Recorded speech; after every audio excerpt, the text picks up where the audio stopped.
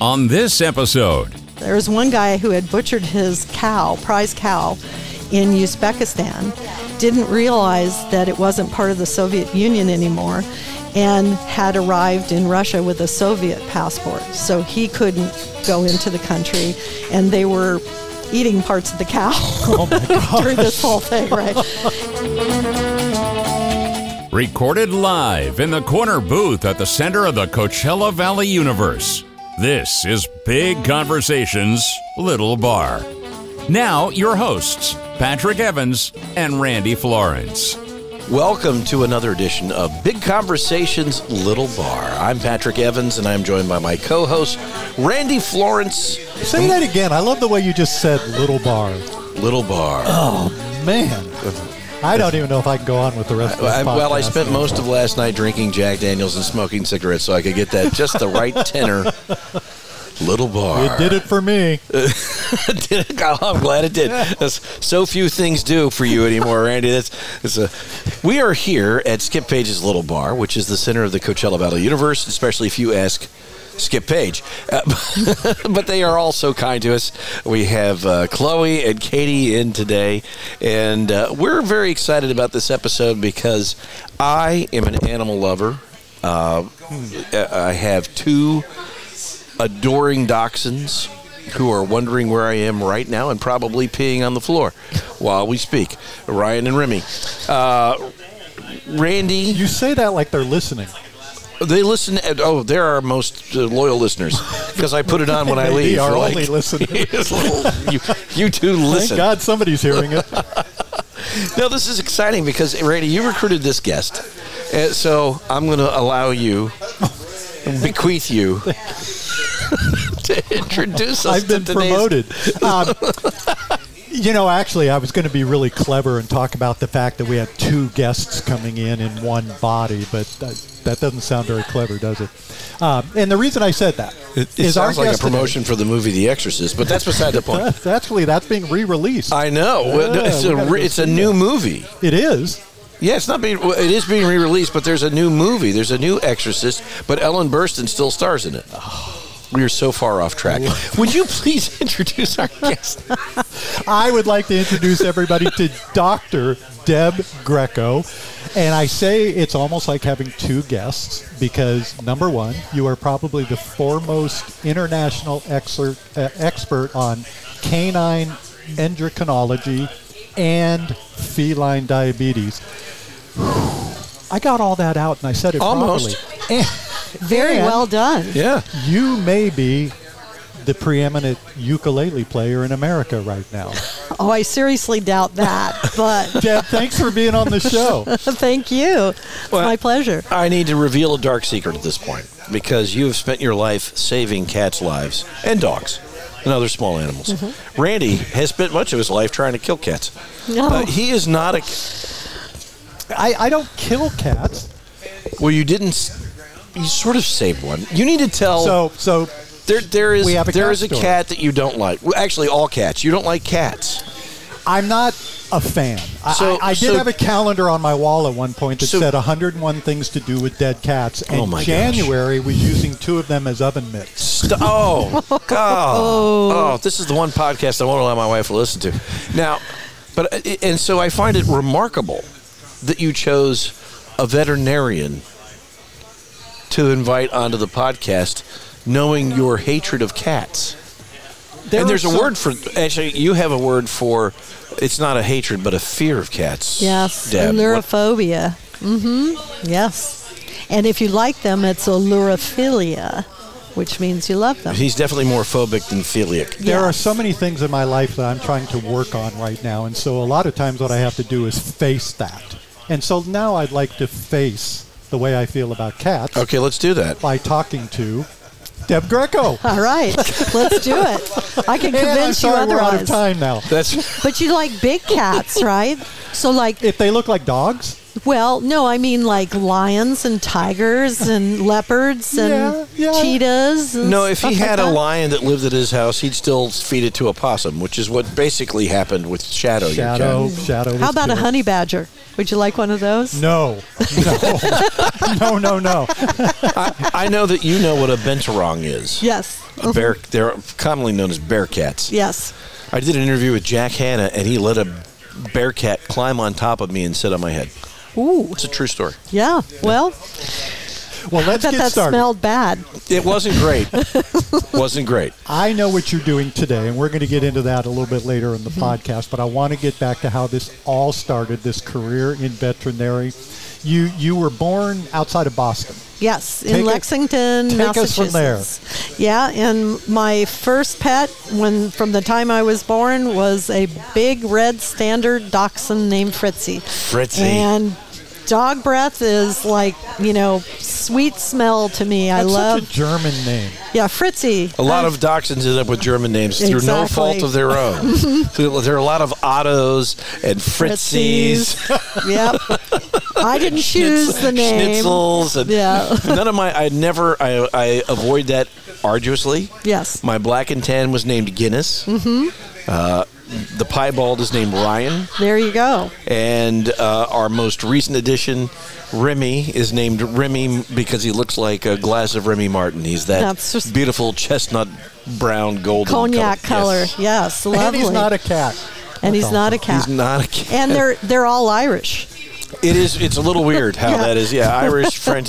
They're German dogs owned by an Italian man and with Irish names. It's weird. There you go. That's weird. And the thing about poodles is that the poodle breeder that I originally got my poodles from, she had a rule: no French names, no Pierre, no. Because of course people want to do Louis. that. And Yeah. you are a lover of poodles and a breeder of standard poodles, correct? Correct. Yes. Yeah. Mhm. Which a lot of veterinarians are, because they tend to be a very smart and healthy breed. You said something earlier in our conversation prior to we started recording. You said, and I think it related back to Randy. Like, we're always wary of people who don't like cats.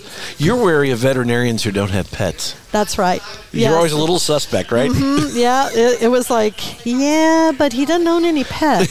So it's like, So, that seems weird, because most of us are dog and cat enthusiasts, because we end up with a lot of the pets that people maybe don't pick up, leave at our clinic and don't pick up. that happen? Is it because they don't want to pay the bill? Is it what? Sometimes, yeah. sometimes it's that they don't want to treat the disease. So at one point, I had 7 diabetic cats in my house Oh in my Colorado, goodness. because I was doing research on them, and then the people, they said, I can't keep the cat, but I'll take it back if you cure it. So I had them briefly. I didn't have them for a long period of time, and I cured their diabetes, and they went back to their homes. How'd you cure the diabetes? I had a diabetic cat. Yeah, well, that was my research on high-protein, low-carb diets in cats, and I discovered and wrote the first papers on using it, and in my hands, I can get about 70 to 80% of diabetic cats off of insulin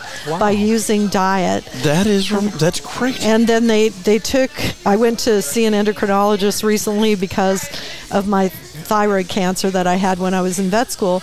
And they're like, they were gone for a long period of time out of the room, right? And they came back in and they're like, oh, I just wanted to say I love your work on diabetes.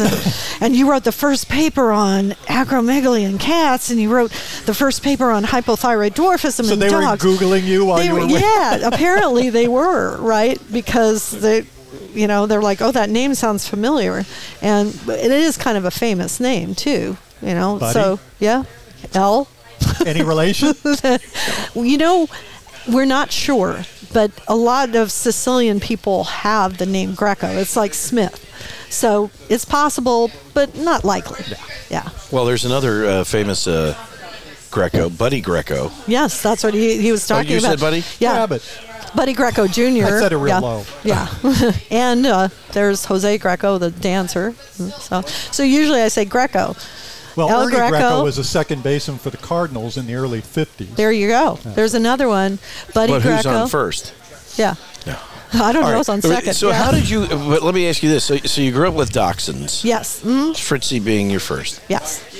And you've graduated to sort of the antithesis of dachshunds. Mm-hmm. You have standard poodles. So you go from short German dogs to tall French dogs. To tall Prussian dogs. Are they Prussian? They are Prussian. In fact, poodle means puddle in Prussian. Because they were water dogs. I did not know that. Yes, they are water dogs. Wild, wacky stuff. Mm-hmm, I did not know that. And they can be used for hunting. And I've had generally the silver for some reason. Well, that's such a gorgeous variety. color. Yeah, they tend to be really good hunters. I had one that, man, she could retrieve for sure. And she was a great dog, and so a lot of people. We can send her over to Randy's house and collect all the cats. That'll be great. Or the possums. Or They're all in a box. Oh, stop it. Yes. So you became the foremost expert in those couple of areas. Yes. This led you up to or down to New York. Yes, eventually, yes. Okay. So I went to veterinary school at UC Davis, and, I went to Cal Poly Pomona undergrad. So, and I worked with snakes, herpetology, and also in insects as well. So I did some work with those. And then I went to vet school at Davis. I then went to Louisiana, because my father is from Louisiana. And your father was a scientist. He was a scientist. He was a physicist and an electronics engineer. And talk a little bit about it, because he had a very interesting career, very little of which he could discuss with you. Yes. But he encouraged you. He kind of wanted you to lean into the sciences, but not necessarily medicine. No, he would have probably preferred that I follow physics, chemistry, some of the hard sciences, but I was clearly, by my demeanor and the fact that I loved animals, more leaning into the biological sciences, and I excelled in those. And I often thought about being a landscape architect, because maybe I knew that'll be after ukulele. Yeah, exactly. Well, because I liked the fact that I like memorizing names of plants and things like that, and I did well in school in those things. I did well in physics and chemistry too, which was necessary to become a veterinarian. But I was pretty well focused on veterinary because I read James Herriot. Right, of course, all things great and small. Yeah, and all creatures great and small. Yeah. I love animals. Yeah. But I could never be a veterinarian for a lot of reasons. But one of the big reasons is I can't stand to see an animal in pain. Yes. Like, it's very hard for, like, when one of my pets has to go to the vet, and the pandemic was great for this because it's a drop-off service. I'm like, here's my dog. He doesn't feel well. I'm giving it, like, you had to drop them off and then you had to leave. Yes. And that made it better for me because I don't want to see the process. I just want to get a healthy dog back. But you love animals, but you were also able to kind of objectively look at them and treat them, and I think that's a really hard thing. It is, but because I was trained as a scientist first, right, even though I loved animals, then when I started to learn about them and what their physiology and anatomy and everything was, it allowed me to be able to be more objective because I needed to be objective in order to treat them. I needed to be able to put down a shield and say, okay, I can be empathetic towards the animal, but I also need to figure out what's going on so I can treat them. So, and I know more often than not, an animal comes in who can be treated and there's something you can do to help them. But it's also really tough because there are those cases that I'm sure you get where an animal comes in and we cannot treat this animal. But that's also a relief to the owner because they now have, instead of uncertainty, they have certainty about what's going on. And I don't want to say it's my favorite thing to do because it isn't. But I do feel that part of that empathetic part of myself is able to give people closure and honor the animal when it's time to put them to sleep. Yeah. And people think that's the hardest part of my job. It's not. it's the best part of my job because I'm able to relieve that animal's suffering completely. And relieve the owner. Because it's the hardest. I think it's the hardest part of pet ownership. Yes, saying goodbye. Yeah, and I can understand why.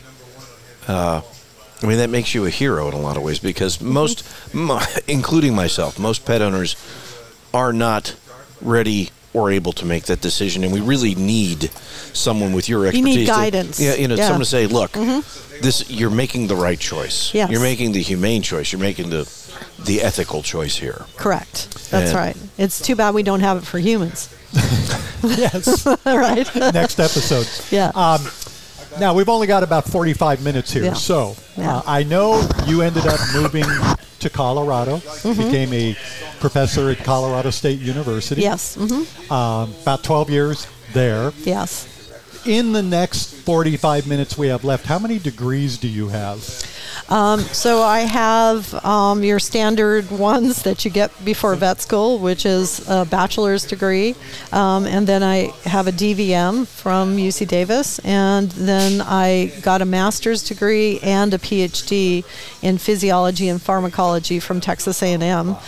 And then during the time I was doing my PhD, I was training as a resident in internal medicine, and I completed that course, which is equivalent to another PhD, basically, as a diplomate of the American College of Veterinary Internal Medicine, meaning that I am a specialist with a PhD, which is rather unusual. And so I have a lot of people that I speak with on circuits and things like that, many of whom I worked with at Colorado State. One of them is a friend of mine named Mike Lappin. He also has a board certification in internal medicine and a PhD.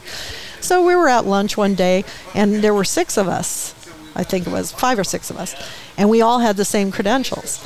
And we're talking about how, people should do this in their education and everything. And I'm like, that's pretty rich for the fact that we're like maybe 1% of veterinarians that have these credentials. We shouldn't be telling anybody anything because it took us forever to get all these degrees. We certainly shouldn't be giving financial advice to people that want to do this type of training or whatever. But so it is a little bit unusual, and you end up in sort of this niche, which is what happened to me.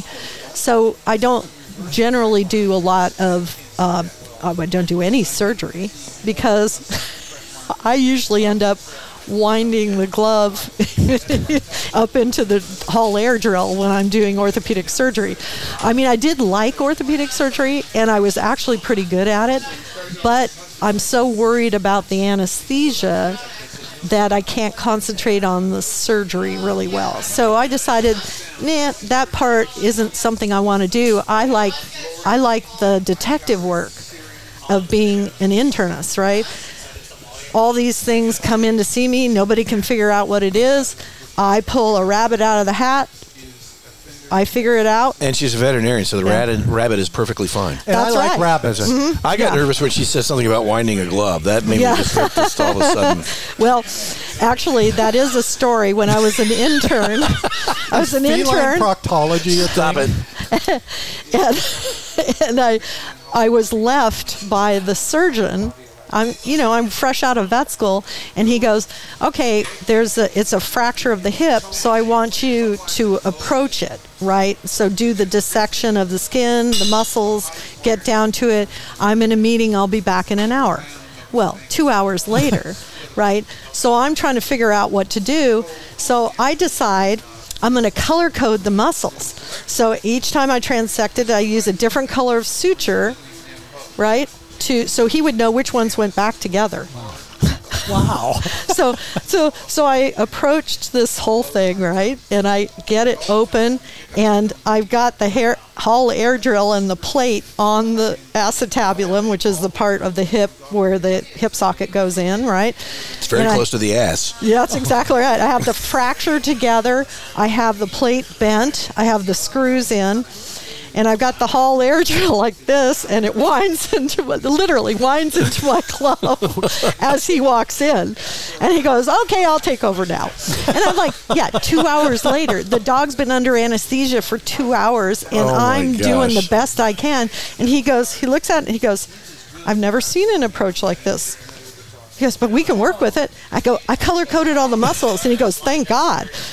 Because it was a completely different approach than what normally people do. But everything worked out fine. And is that still done that way now?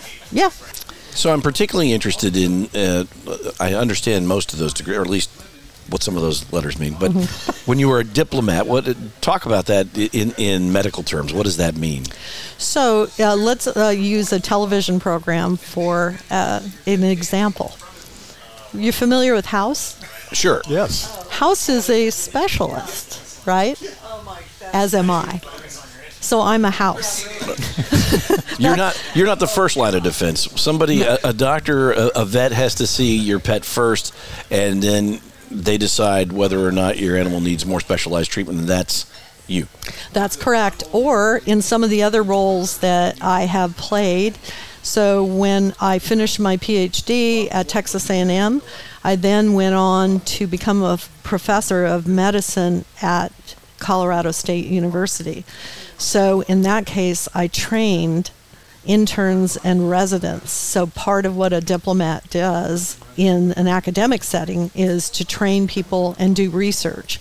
And that's where I did most of my research, was at Colorado State. You were there for quite some time. 12 years. 12 years. Yeah, I became a full professor. And then I thought, well, let's see, what can I do after a full professor? And I could be a UDP, which is University Distinguished Professor. More fluff, more pomp and circumstance. Or I could go and practice in New York City and see all these great cases and maybe, do some research there. So I decided that I would give up tenure. I had tenure. I gave up tenure. I moved to New York City and became their internal medicine specialist at the Animal Medical Center, which I did for about 4 or 5 years. And then I had another bout of cancer with breast cancer. And I decided that working a 80-hour week probably wasn't conducive to recovering from that. Yes. And that's when I called around and I said, I really want to stay in New York City. What kind of job can I get that's kind of remote, right? And that's when I joined Nestle Purina. And so what were you doing with them? Sorry, Patrick. Yeah. Yeah, so I became a communications specialist there, and I worked in the research and development area, that department of Nestle Purina. So I was looking at products that are coming up and deciding, okay, where can those clinical studies go to be done? So I got liaison with a lot of people. So I said, it's not what I know, it's who I know, pretty much.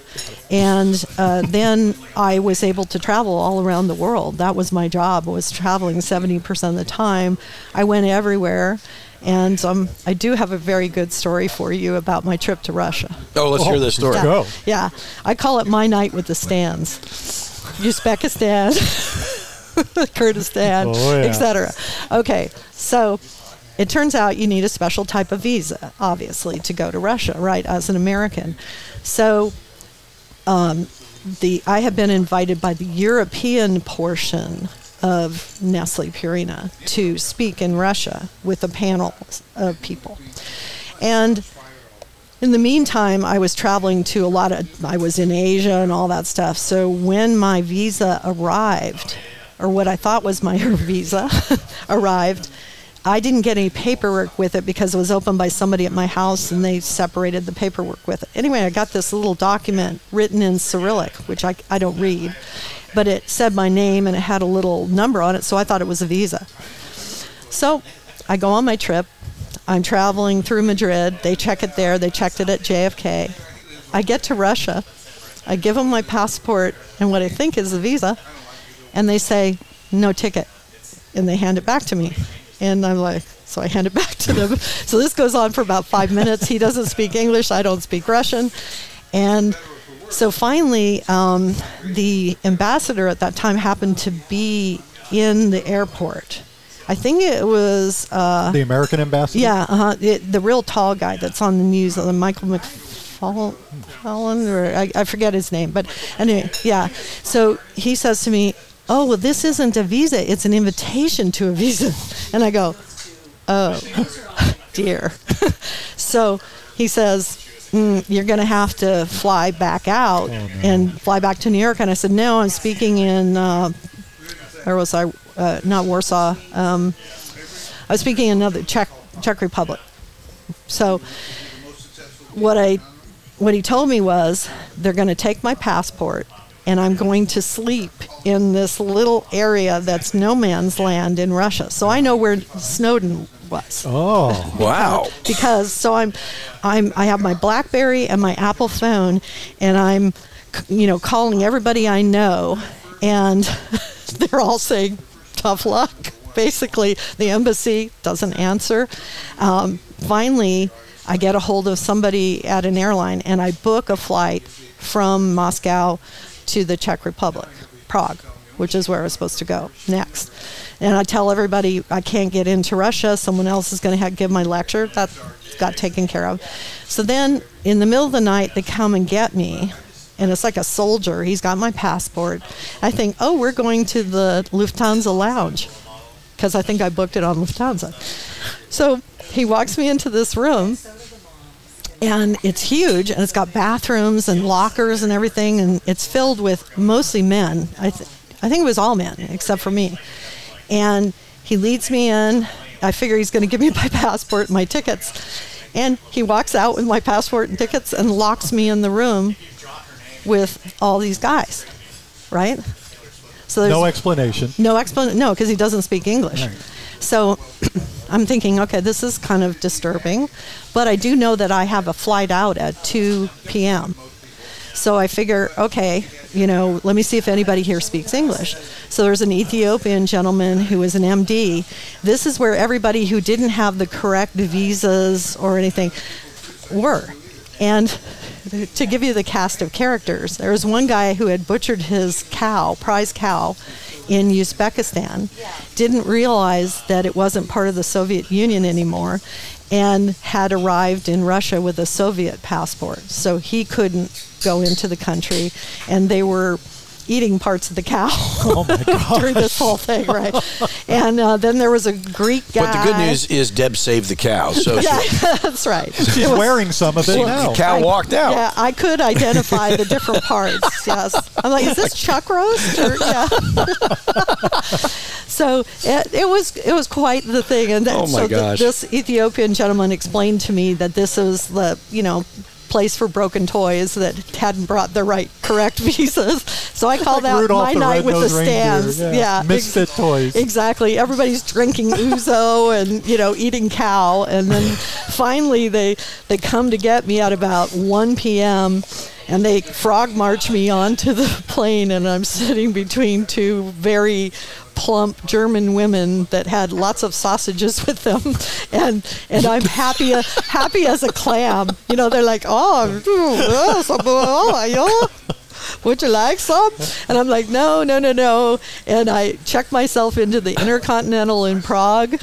I drew myself a bath, ordered a bottle of champagne and a steak frite, and ate it in the bathtub. That's awesome. That's unbelievable. Oh, yeah. What year was that? That was like 2009. Oh, wow. Okay, yeah. So not that long ago. Not that long ago, no. But, yeah. So I did make it for all my other speaking engagements, but missed the one in Russia. I want to circle back because I think we missed a little part of the story. Yeah. So you had this exam, and the doctor pronounced that he thought you had thyroid cancer. Yes.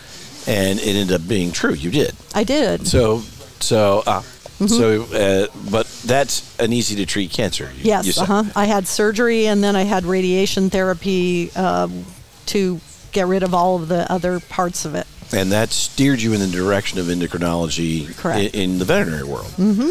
And so talk a little bit about how common it is for pets to have Endocrine disorders? Yeah. Yes. Well, the two diseases that I'm actually famous for doing research in are thyroid disease in dogs and diabetes in cats. And I had a diabetic cat. Yes, it's very common in cats. It's one of the most common diseases besides hyperthyroidism. He gave it to me. He did? Yeah. Oh, so you got it too. I blame him, yes. Yes. Well, what's interesting about diabetes in cats is that it's most similar to type 2 diabetes in humans. So it's not uncommon for people who are diabetic themselves to have a diabetic cat. And so, a lot of the research that I did actually was translated into human medicine. And what I am most famous for is that I started looking at cat diets, and I was using a compound called vanadium. And I was using it as a supplement. And what I noticed was that if it was put in canned food, it worked. But if it was put with dry food, it didn't. Wow. And so, as it turns out, the cure was the canned food because it was low in carbohydrate. So, whereas the dry food was very high almost carbs. 50% carbohydrate. So the canned food was about 5% carbohydrate. So it wasn't the vanadium at all. Oh, it was just the difference in the food. So this is how science works, right? So you have a hypothesis. You test it. You test the hypothesis. You think that things are working correctly. And then someone tells you a very important thing. And in this case, it was another veterinarian who had worked at a pet food company. And she said to me, this was before I worked at Purina, she said, well, dry food is really high in carbohydrate. And I went, ding, ding, ding, ding, ding, ding, ding, right? And then I wrote all the papers to do my research. And I did some of my research at the Animal Medical Center in New York because there were more cats in New York than in Colorado. So that's kind of how I ended up there. Yeah, that makes sense. Apartment living. For our listener, what would be the first thing that I would see in a cat or a dog at home, and I'm not a vet, that would make me think maybe there's something going on here? Yes. For diabetes? Diabetes for a cat. Or they're drinking too much water. That's exactly right. Drinking too much water and urinating too frequently. Okay. And maybe not being able to make it through the night and hold, their urination through the night. Randy? Oh my God, I'm diabetic. So all of a sudden this hit really close to home. Large volumes infrequently. Well, enough about me. But you bring up an interesting point because cats are very different than dogs. Mm-hmm. So we used to think that cats were small dogs. And that just pissed cats off. Exactly, it did. And that's probably why your cat was smacking you in the head. Yeah. Because he knew I like dogs. Exactly. Damn Shadow. But in dogs, it's actually more like juvenile onset diabetes in humans. It's an actual immune attack of the pancreas or some problem with the pancreas itself. In cats, type 2 diabetes is not a problem with producing insulin. In fact, you produce too much insulin, but you have what's called insulin resistance, and your cells don't respond. My cat Chesapeake was extremely insulin resistant. Yes. And took large doses of insulin. And that's he may have been what we call acromegalic, and we think about 25%. No, he was black. Yeah. He was a solid black. I don't think he was acromegalic at all. Do you know what acromegaly is? No. Okay. Clearly I don't. Yeah. So is it like calico? No, it's not a color. It's not a color. Okay. But are you familiar with like Andre the Giant? Yes. Or Lurch? Yes, of course. Yeah. Okay, so it's an excessive amount of growth hormone. And growth hormone is directly antagonistic towards insulin. So we have a subset of diabetic cats that require upwards of 10, 20 units of insulin. And that's generally a tip-off that they have a tumor in their brain that is producing too much growth hormone. And that's the cause of their diabetes. Wow. So the whole time I was treating Chesapeake, he really needed brain surgery. Probably, or radiation. He lived to be 16. Well, that's a good long life. He did a good... And he would have lived longer were it not for Easter. What happened at Easter? Well, possum. No, it was an opossum, Randy. Thought that's all cats died. He was not. Did he enter the shadow? What? This is. It's a sad story. Oh, sorry. Did he eat something at Easter? Yes, we had Easter lily? We had a huge Easter brunch. And the I had cat's a Jewish. honey baked ham. Yeah, and he yes, Jewish, the cat was so he Jewish, wasn't happy and he at all. took great exception to it. Yes. No, we cleaned up everything except The ham. the honey baked ham pan, Ooh.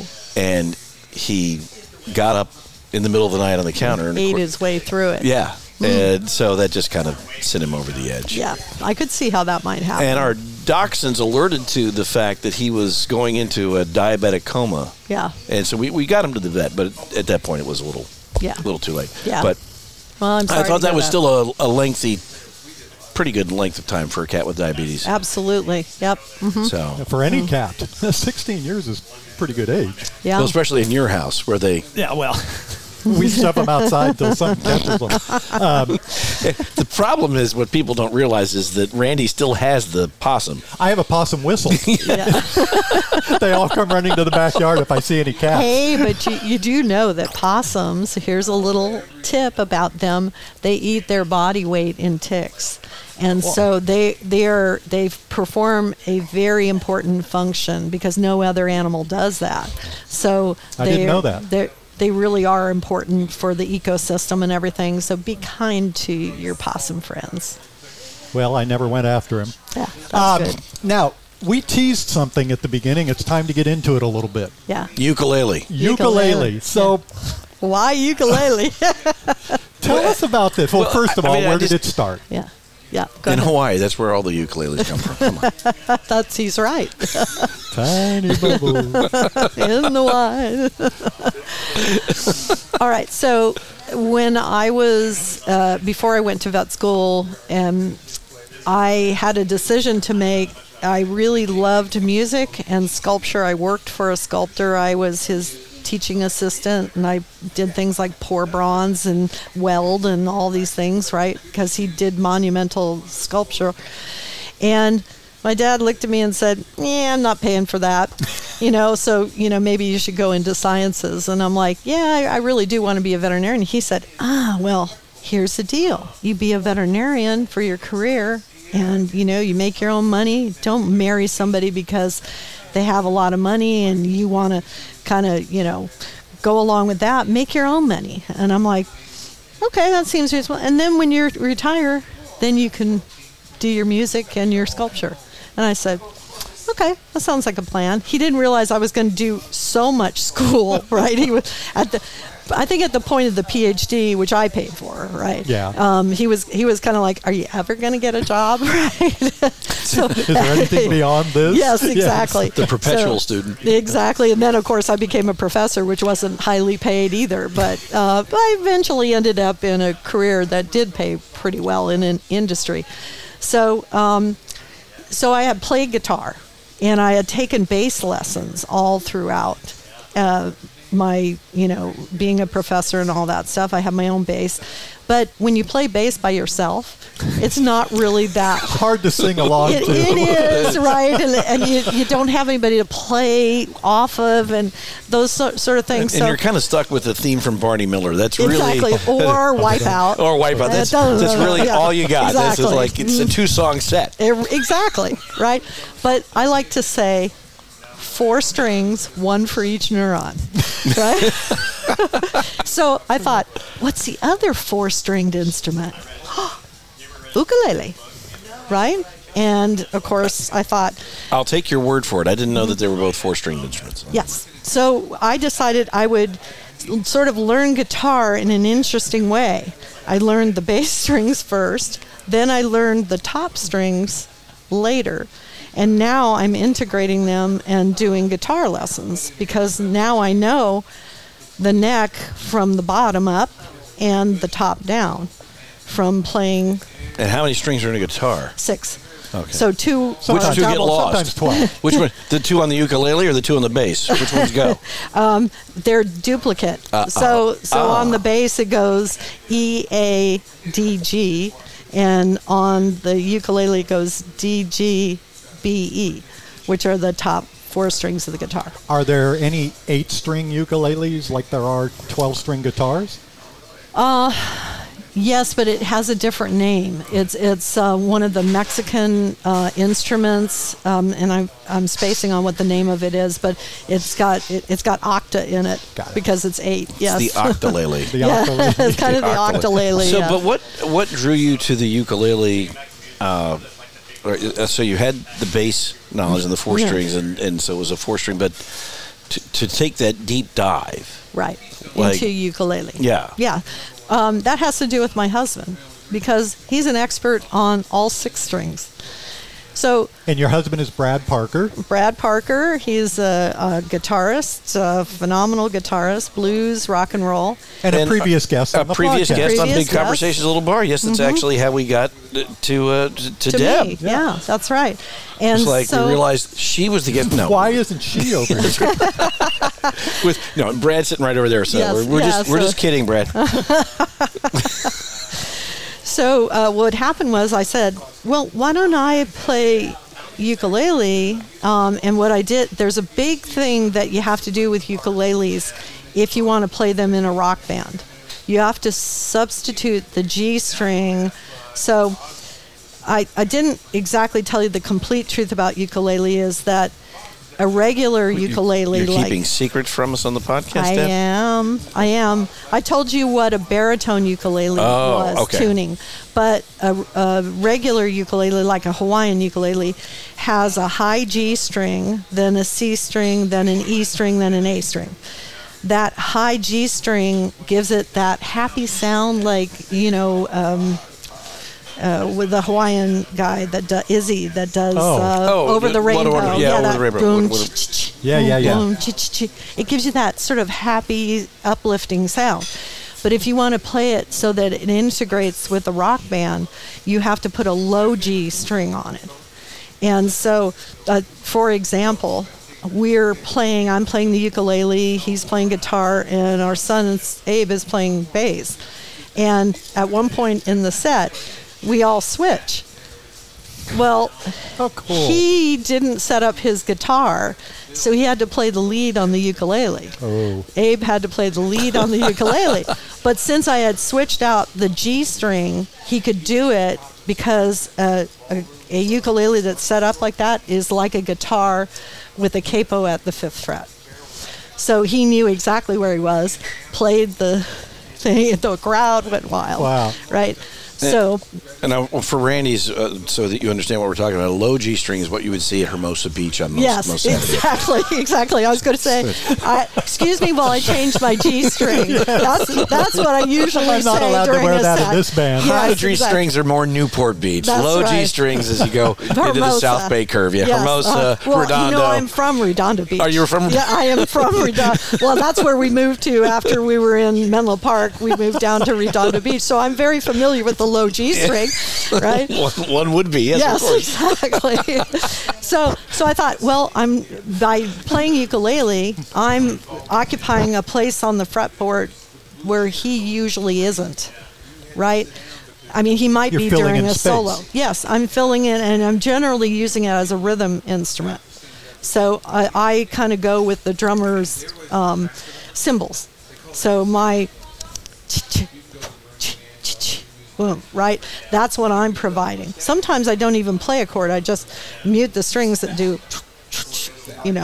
like that, which you can do on guitar as well, and many people do it to get that sound. But it gives me an opportunity to play, on the stage with my husband. So we jumped way ahead here. Yeah. You have an interesting story. Yeah. Meeting Brad and how you guys came together. Well, that's true. And so my love of music was pretty long-standing. And when I was a vet student, I used to go out and listen to bands on the weekends, right? So when Brad's band... Can I say no bullshit? Yes, you can. All yes, right. Yeah. Much worse has been said on the podcast. Yes, well, I thought about that. There's a few stories I could tell, but they contain some. We've already had a not safe for work episode. So Yes. give it your best shot. So, but at any rate, so we used to refer to them as the knobs because nobody knew that it stood for no bullshit. So we called them the knobs. So I was a real fan. Are you guys familiar with Louis Jordan and the Timpani Five? So he was like a jump and jive guy from the 30s and 40s, and I had all his old records and stuff. So what song? Guess what song they were playing as I was walking past? So if you think of Louis Jordan songs, That was it? Caledonia will make your big head so hard, right? And I'm like, I want to hear him play that. oh yeah, he does Caledonia. Sleeps in the kitchen with her feet out the door, right? So I hear that, and I'm like, these guys are great. And then they were doing like a field stomp, like they were doing kind of a Odetta kind of thing with a field stomp and singing a cappella. Wow. And so they were kind of known for that old blues, but at a rapid tempo. Have you listened to the album, the blues one, the live album? Yeah. And so you can see it's kind of an accelerated blues riff that they do. So I was very interested in that, and that's how I met Brad, right? Think he was cute? Yeah, I did. He is cute. They're married. I just wondered if you thought so. Yeah, I did. I know you think he's cute, but yeah. On a very special episode, Big Conversation, Randy comes out. Well, he is... only for Brad. That band is his brothers, right? Yes. So they were all brothers. His older brother, Scott, a year older. His youngest brother, David, right? And then the drummer... Mike, who wasn't part of the family, but he could play the Star Spangled Banner on his knuckles. That's how he auditioned for one of the Super Bowls. Yeah. So they're like, hey, if you can do that, you probably can keep rhythm, right? And he was very energetic drummer, great drummer, right? And so they had quite a bit of success. They played for my graduation party for vet school and things like that. And then that's when I moved to Louisiana, so we didn't see each other for like 35 years. Were there any sparks back then? Yeah, absolutely. But I was headed, to an internship and residency and all that kind of stuff. So we were separated for these. And so what's weird is we both got married in 87, both got divorced in 98, both lived with children of Holocaust survivors, during that time after we were divorced.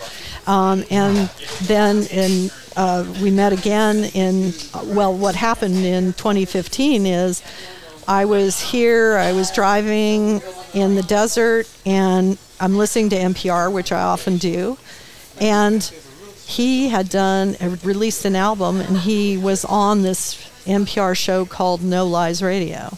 And so at that time, she was interviewing him about that. But when I tuned in, it was on a song, and I'm like, that sounds like Brad. It sounds familiar. Yeah, and I think he wrote it about me. And how much further down the road was this? That was 35 years down the road, yeah. And the song was written about you. Yeah, it was. Uh-huh. So then the only place I could find him was LinkedIn. The professional's Tinder. It's a dating site for people with resumes. So I hit him, and he hit me back. Wow. What interesting parallels, though, that you guys were married at the same time, divorced at the same time. I had the same experiences with long-term relationships with people of the same. So once you each swiped right on LinkedIn, what happened following that? How did you guys then? Well, at that time, I was living in New York, and he was in Encino. Sorry, man. I'm sitting here thinking, how's he going to say hooked up? Yeah. It was like 6 months of back and forth on Facebook and email and stuff like that. And then we met up again in like November of 2015, and then we got married in 2016 in New Year's. Wow. That's great. Mm-hmm. That is really something. Yeah. So 35-year love story in the making. Mm-hmm. Yeah. And do you consider yourself, or are you still active in veterinary medicine? I am, although I retired from Purina in 2021, and they gave me a nice package and all that kind of stuff, so I could do what I wanted to do, and so I do work occasionally, like it depends on my travel schedule. So like we were just in Scotland for several weeks, right? So I probably didn't work at all in September. I'm pretty sure I didn't, but maybe once a week just to keep my hand in it. I also do a lot of speaking because of my experience in communications and also the papers that I've written. So I used to have a consulting business where I did a ton of speaking. I don't do quite as much as I did before. And so my life is made up of a little bit of easy veterinary medicine, mostly in the area of endocrinology, which is my expertise, and playing music. Do you get fed being on the stage? Oh, yes. Yeah. I like to say the most dangerous place in the world is between me and a microphone, right? I think that's true for you, too, isn't it? Oh, that's yes. Oh, dear. That's actually how I tore my rotator cuff. You're reaching for the microphone. I had to make up a story about falling at home. It was really Randy pushing me out of the way. So,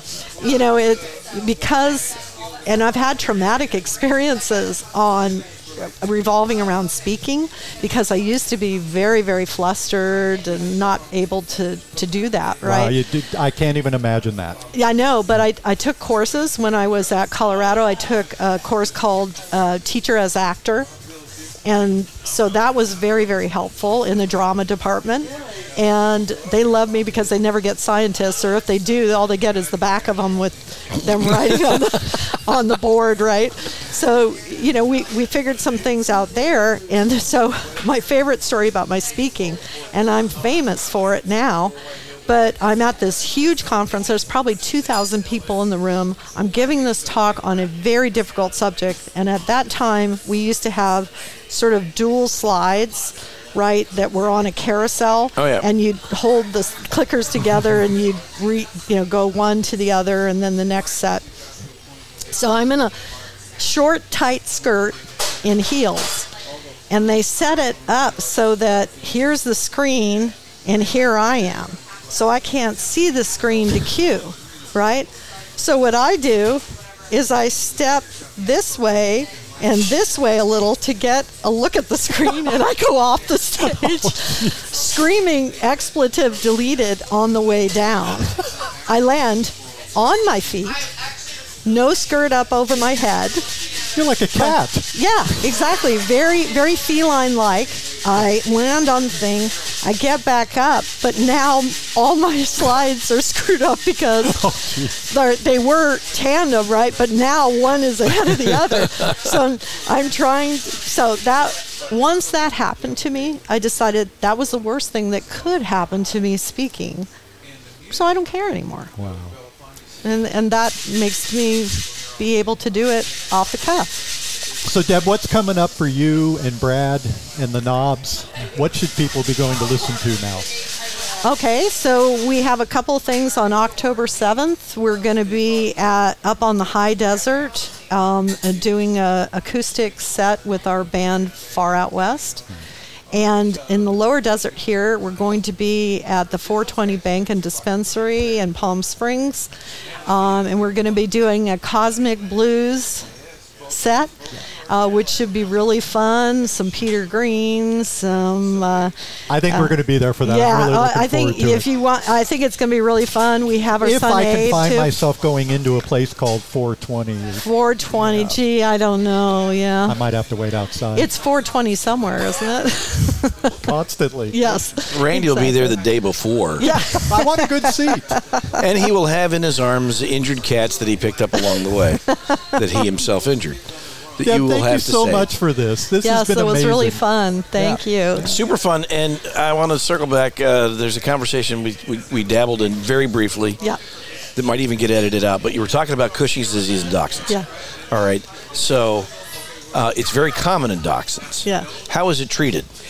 It's treated by using one of two drugs. The first drug is called trilostane, and that drug is a drug that interferes with the synthesis of cortisol. It doesn't do anything for the disease itself, which is a disease where there is a hormone produced by the pituitary that then acts on the adrenal glands and causes them to enlarge. It just interferes with the ability of the adrenal gland to process it to cortisone. Okay. The second drug is an older drug, but sometimes I will use it. And that drug actually destroys the adrenal gland so that it cannot produce cortisol. Oh, wow. Okay. And sometimes in a dog that has a very severe case, I will just do basically a chemical adrenalectomy with that drug and then put them on supplement. So, but it is treatable and very treatable. It's super common. Yeah. And I've been very lucky. And I've had multiple dachshunds over the years. None of them had that, but I know that it's a pretty common. It's genetically inherited in the dachshund. I once had Missy and Chrissy that were sister dachshunds, and one got it, and then the other one got it a year later. Wow. So I know it's genetic in certain breeds of dogs, and dachshunds, Yorkshire Terriers, another common breed that has it.